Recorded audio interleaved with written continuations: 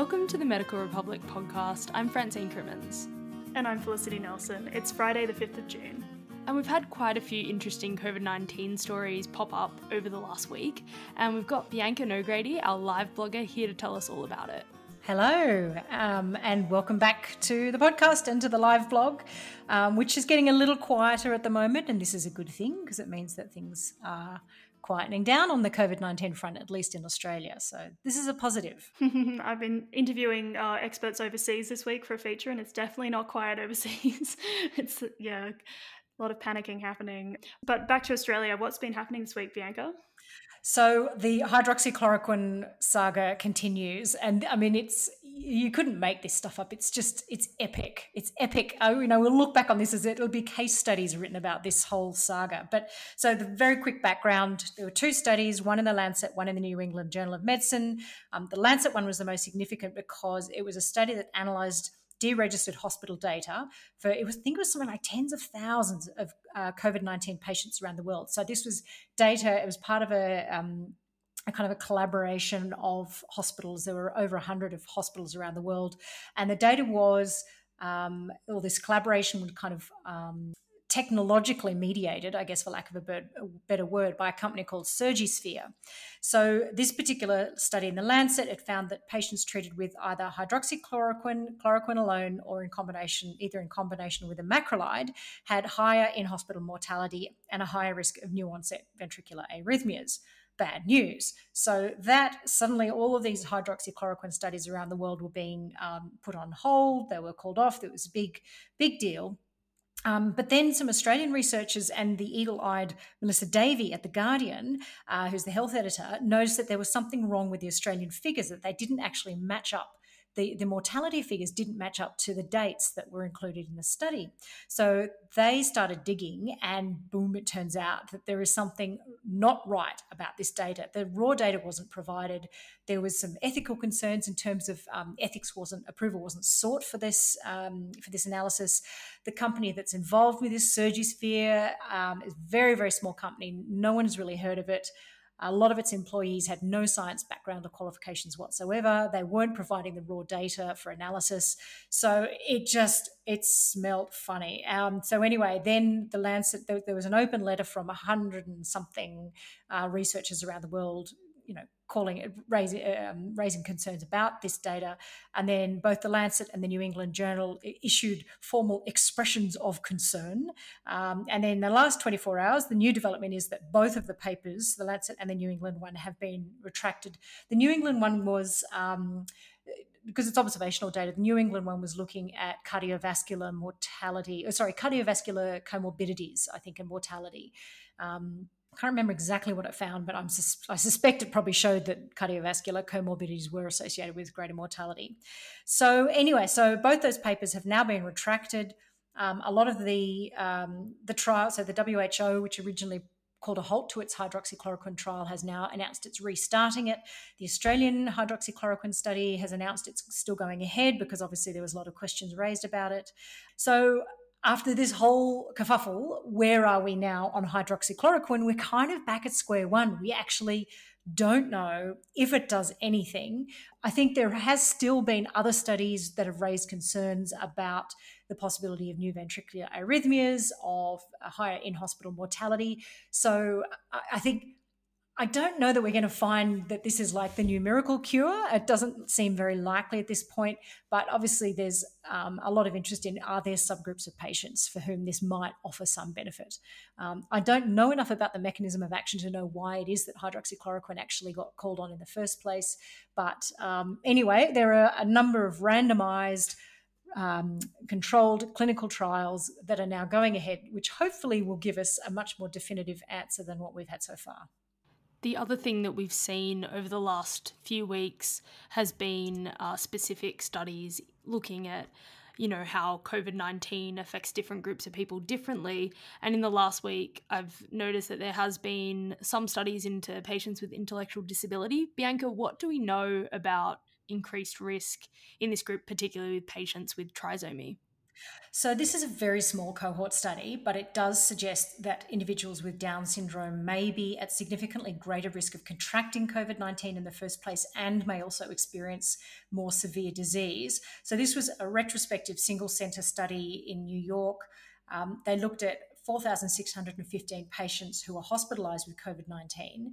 And at that scale, they were expecting to see maybe one person with Down syndrome that turned up in that population, based on just that kind of populate that area, the population, the demographics, and they ended up with 6. So they then from that calculated that individuals with Down syndrome may have a nearly 9-fold higher risk of hospitalisation with COVID-19 compared to individuals without Down syndrome. And this was in the same age range as well. And the other interesting thing was with age was that the median age of those patients with Down syndrome was significantly lower than the median age of COVID-19 patients without Down syndrome. So it suggests that the individuals with Down syndrome who are being hospitalised are much younger. And when they looked at the actual outcomes, so they did an age, sex, and ethnicity matched kind of case control analysis with 30 controls, and they found that the numbers of patients with Down syndrome who progressed to sepsis was much higher than in the control group. And so this is apparently a particular concern with Down syndrome because these individuals are at a higher risk of mortality from sepsis than people without Down syndrome, but who have sepsis. So it does raise the possibility that we need to be extra careful in terms of prevention and also treatment and management of COVID-19 in these individuals. And I know another group of concern has been children, particularly children who are on immunosuppressive therapies. What do we know about that, Bianca? Well, this is fortunately a slightly reassuring study. Again, very small. A lot of these kind of studies are very small numbers, particularly in children. But it does suggest that even children who are on long-term immunosuppressive therapy, they don't seem to be at greater risk of more severe disease. So they still seem to have the same relatively mild course of disease as children who are otherwise healthy. So this was 18 children from 16 pediatric nephrology centres across Europe. So they were all on immunosuppressive medication like glucocorticoids or tacrolimus or mycophenolates for kidney disease, for transplantation. So, a group that you would normally think would be at fairly high risk of infection and of, severe consequences of infection. But fortunately, out of these 18 kids, only one of them needed high flow nasal cannula oxygen. None of them required ventilation, and more than 80% of them didn't require any oxygen support. So 11 of the 18 kids were admitted to hospital, but none of them ended up in intensive care. So again, it's a small sample, but it does suggest that these children who, obviously their immune systems aren't in the best shape, but they're still showing the same mild infection course that's with COVID-19 that we're seeing in kids who are otherwise healthy. But it's not always bad news with COVID-19. There does appear to be some strange and slightly encouraging news, and that's that supposedly this viral pandemic has forced some people at least, to consider giving up smoking. Is that right? It is. So apparently the government has this My Quit Buddy app to help Australians quit smoking. So it's a support app. And apparently the number of people who have downloaded that app in the first kind of 5 months of this year is 4 times higher than what was being downloaded at the same time last year. So the app was downloaded from January to May this year. The app was downloaded 24,000 times. Which I don't necessarily, well, assuming people are downloading it more than once, which I can't imagine why they would be. That's a lot of Australians who are being inspired or motivated or forced by the COVID-19 pandemic to consider quitting smoking. And this is good because there is growing evidence that smokers are at greater risk of developing severe COVID-19. What we don't know is whether it does predispose you to catching COVID-19 in the first place. That's sort of a little bit difficult to study, partly because you get a lot of healthcare workers who are exposed to COVID-19 who also aren't smokers, and so it skews the demographics quite a bit. So that one's a bit of a complex question, but there is evidence that smoking is associated with more severe disease course. And actually, just on the smoking thing as well, the Australian Health Protection Principal Committee did actually address the question of e-cigarettes recently because obviously and a lot of people who are taking up e-cigarettes.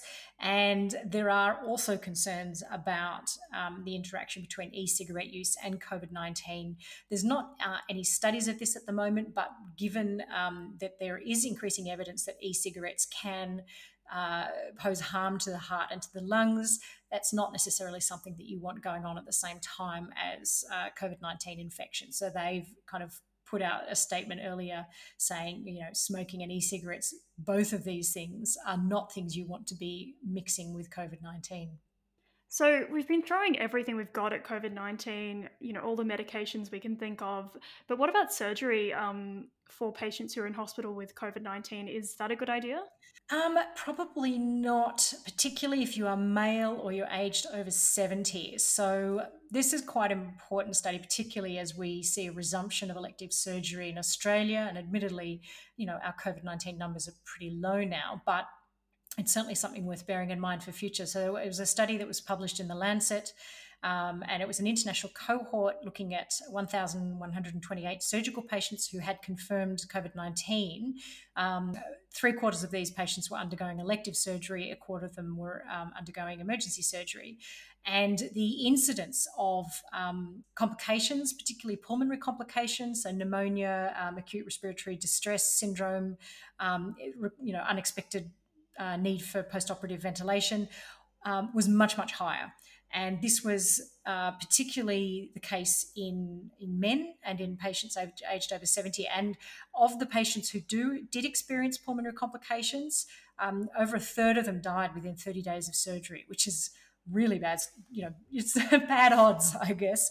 And that 30-day mortality risk was 75% higher in men and more than twofold higher in individuals who are aged over 70 compared to those aged under 70. So the authors of this study did say, we really need to be considering the risks associated with operating on someone with COVID-19 versus the benefits, and particularly with this suggestion that the risks could be significantly higher. Okay, so surgery is probably not that promising, but what about anticoagulants? I thought I saw there was some new advice on that. Yeah, so the National COVID-19 Clinical Evidence Task Force, which is this kind of multi-institutional, multi-group task force that's working on these living guidelines for management of COVID-19 in Australia. And in fact, they've just put out another update, which we'll be writing up for the blog this afternoon.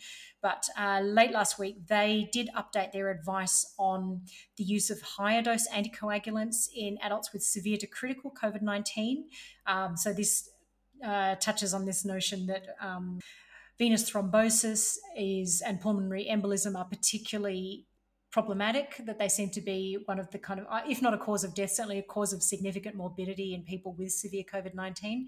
And in the past, this task force has said, in moderate patients that you could look at low-dose anticoagulants, but now they've actually taken it up a notch and said in severe and critical cases, look at treating them with higher dose anticoagulants.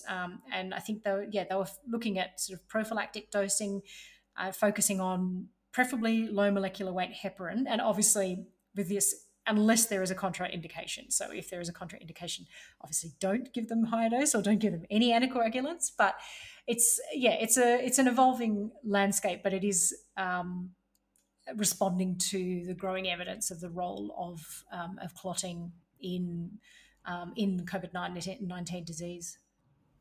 So going back to overseas for a minute, there has been some data out of France which showed the number of cardiac arrests doubled in the early months of this year. Is there any evidence, and how strong is that evidence linking this with the COVID-19 infection rates in France? Yeah, so this is kind of fascinating. I'm really intrigued by the kind of these unexpected effects of COVID-19. And, we've talked in the past about things like ambulance call-outs and what's happening to all of these people who would normally be turning up to hospital with heart attacks and strokes and who aren't because they're afraid of contracting COVID-19 in hospital or because they can't get out of the house or for whatever reason. And so this was a study in Paris that was looking at it looked sort of historical data, but comparing it to current data at the number of out-of-hospital cardiac arrests during the pandemic compared to before the pandemic. So they could do this because they've got an ongoing database of non-traumatic out-of-hospital cardiac arrest in Paris and surrounding suburbs. So they were able to compare sort of for the past however many years, 5 years, and then looking at what's happened this year. And so what they found was the number of out-of-hospital cardiac arrests doubled at the height of the COVID-19 pandemic in Paris. So we're talking a weekly incidence. The maximum weekly incidence before the pandemic started was about 13 each week of out-of-hospital cardiac arrests. By mid-March, when the pandemic was at its peak, it was 26. And what they estimated is that around 1/3 of this increase was directly attributed to COVID-19 infection. So I'm presuming that, and it was a very short paper, so they didn't go into a detail, but I'm presuming that these are cardiac arrests happening at home in individuals who are infected with COVID-19, who for one reason or another haven't been able to get to hospital. But it could also be that a lot of the sort of non-directly COVID-19 related increase, maybe those cases are also individuals who, in a normal world would get the chest pain, would get the symptoms, would call an ambulance and go to hospital. But because of COVID-19 and because of the threat that the pandemic poses to actually stepping outside your front door, have chosen not to do that. And so instead, these people are having cardiac arrests at home or on the street or wherever else. So it's just another of a myriad of these tiny but significant effects that this pandemic has had, which, we will be studying for decades to come. Yeah, I just wonder if that's the same thing in Australia, if you're seeing similar effects. Yeah, I don't know. I haven't seen, what the data is on like ambulance call-outs, because I remember when the bushfires were on, there was some really interesting data on ambulance call-outs and emergency presentations for respiratory infections. Sorry, not respiratory infections, for respiratory problems, breathing problems. So that data does get collected, and it'd really be interesting to know what that looks like with respect to heart attacks in Australia. Definitely a story to be looked at, I think. So that's all I've got to say on the COVID-19 situation. But Felicity, I understand you're working on quite an intriguing feature. What's going on there? Yeah, so my starting point was really this paper that came across my desk from the New England Journal of Medicine. And it was looking at how COVID-19 and influenza cause damage in the lungs. And it was a pretty small study. So they've got 7 lung samples from people who died from the 2 different diseases and then 10 controls. And they were really just sort of getting some histology, looking at the disease processes and trying to figure out the differences. And what meant that it was published in the New England Journal of Medicine, which is, this prestigious journal, was because they found some, significant differences that were kind of interesting. So one of them was that alveolar capillary microthrombi were 9 times more prevalent in patients with COVID-19 as in patients with influenza. So for the non-doctors who are listening, that's just basically those tiny little blood clots that you get in the lung blood vessels. So the other thing that was different was that in the lungs of people with COVID-19, the amount of new blood vessel growth was about 3 times higher than in the lungs of people with influenza. And both of these findings were statistically significant. So you can see why this might be an interesting news story. It's like, oh, look, these 2 diseases quite different. So what I did is I then called the ICU specialist from Harvard University who wrote the accompanying editorial for that research paper in this journal. So this is Assistant Professor Corey Harden, who's an ICU specialist at Massachusetts General Hospital in the US. He's been treating quite a few patients with COVID-19. Their hospital's seen about 400 patients come through the ICU since March. And it was just really interesting having this phone call with him because he was really pushing back against this idea that COVID-19 is particularly different or unique in terms of its pathophysiology, so in terms of its disease mechanisms. So obviously we can't pretend that COVID-19 is similar to other diseases in terms of its epidemiology, because it's obviously, caused a huge amount of damage and infected a lot more people than any other disease we've seen since, 1918. But in terms of how it affects the lungs, he was saying that it was actually quite similar to other diseases that he sees in the wards all the time. So influenza, pneumonia is probably the main one. And he thought it was quite important to push back against the idea that this is a really strange, new, weird disease that we've never seen before. And I just thought that was a really interesting perspective. And I can't say whether that perspective is, a mainstream perspective, but I think it's an interesting thing to consider. And the point he was trying to make was that due to this pandemic being, a big crisis, there's been this rush to publish, there's been this need to kind of investigate what's going on. And a lot of the journal articles that are coming out are really making the disease seem much more physiologically unique than it actually is, according to his perspective as a person who works in ICUs all the time. And so, yeah, the feature I'm going to do is looking at, his perspective, but then also the other side of that, which is what a lot of experts are saying, which is no, COVID-19 is quite strange and it's quite unique. So, you could look at the cytokine storm in the lungs, or you could check out some of the strange things that happen with blood clots and strokes and pulmonary embolisms, and the strange lesions that people get on their toes in some cases, and also the secondary inflammatory responses that some children are getting. So yeah, it's an interesting debate, a little bit academic. Love to hear your thoughts, Bianca, on that as our COVID-19 blogger. Well, I think it's fascinating. I mean, I think, of course, it's going to be different to every other disease because it's a different virus. So I find it interesting that he's kind of downplaying it. And I can imagine that from an ICU doctor's perspective, it's just, how do we treat this?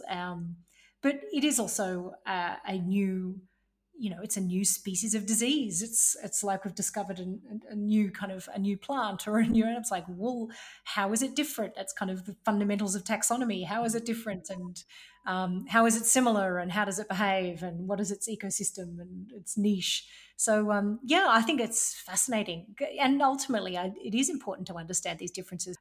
Yeah, I think the point he was trying to make is that at the very end stage of the disease, people tend to get a condition which they call ARDS, it's acute respiratory distress syndrome. He said clinically and pathologically, that disease is the same in influenza pneumonia and COVID-19 pneumonia. And there's a set of definitions, it's called the Berlin definition, that was decided in 2012. And if you look at that definition, those two diseases are pretty similar. And he said that we have a lot of treatments and we know what works for ARDS, and we should probably stick to that treatment because there's been a lot of evidence-based work on that, and these new treatments that we're trying to experiment with haven't got a lot of evidence for them. So the question of what we do right now should come from where we have a lot of knowledge rather than trying to use a whole lot of things where we don't have a lot of knowledge. So I thought, yeah, kind of interesting approach. And it differs very much from what, we're obviously hearing through a lot of the research that's coming out, which is very much focusing on the differences and not the similarities. Absolutely. And so we can't end this podcast without talking about Crazy Socks for Docs Day, which is the day that marks mental health among doctors and physicians around the world. Bianca, what can you tell us about that? Well, yeah, it's always important to be aware of the mental health of healthcare professionals, but particularly so during a global pandemic. And for example, there is some evidence from a survey of 1,300 healthcare workers in Italy, and nearly half of frontline and second-line healthcare workers in Italy during the pandemic have reported symptoms of post-traumatic stress, and a quarter have experienced symptoms of depression. And this was particularly high amongst GPs compared to other healthcare workers, and particularly amongst younger healthcare professionals and women. So it does really suggest that now more than ever we need to be aware of the toll that normal work and then work in a pandemic takes on the mental health of healthcare professionals. And Crazy Socks Day is a really great way of highlighting that, because we need you guys to be healthy. Absolutely, it's a very important message. Okay, that's all we got time for today, but thank you everyone for joining us on the show. If you'd like to hear more from us, you can subscribe to the Medical Republic podcast on Spotify or iTunes or any podcatcher of your choice. Thanks for your time.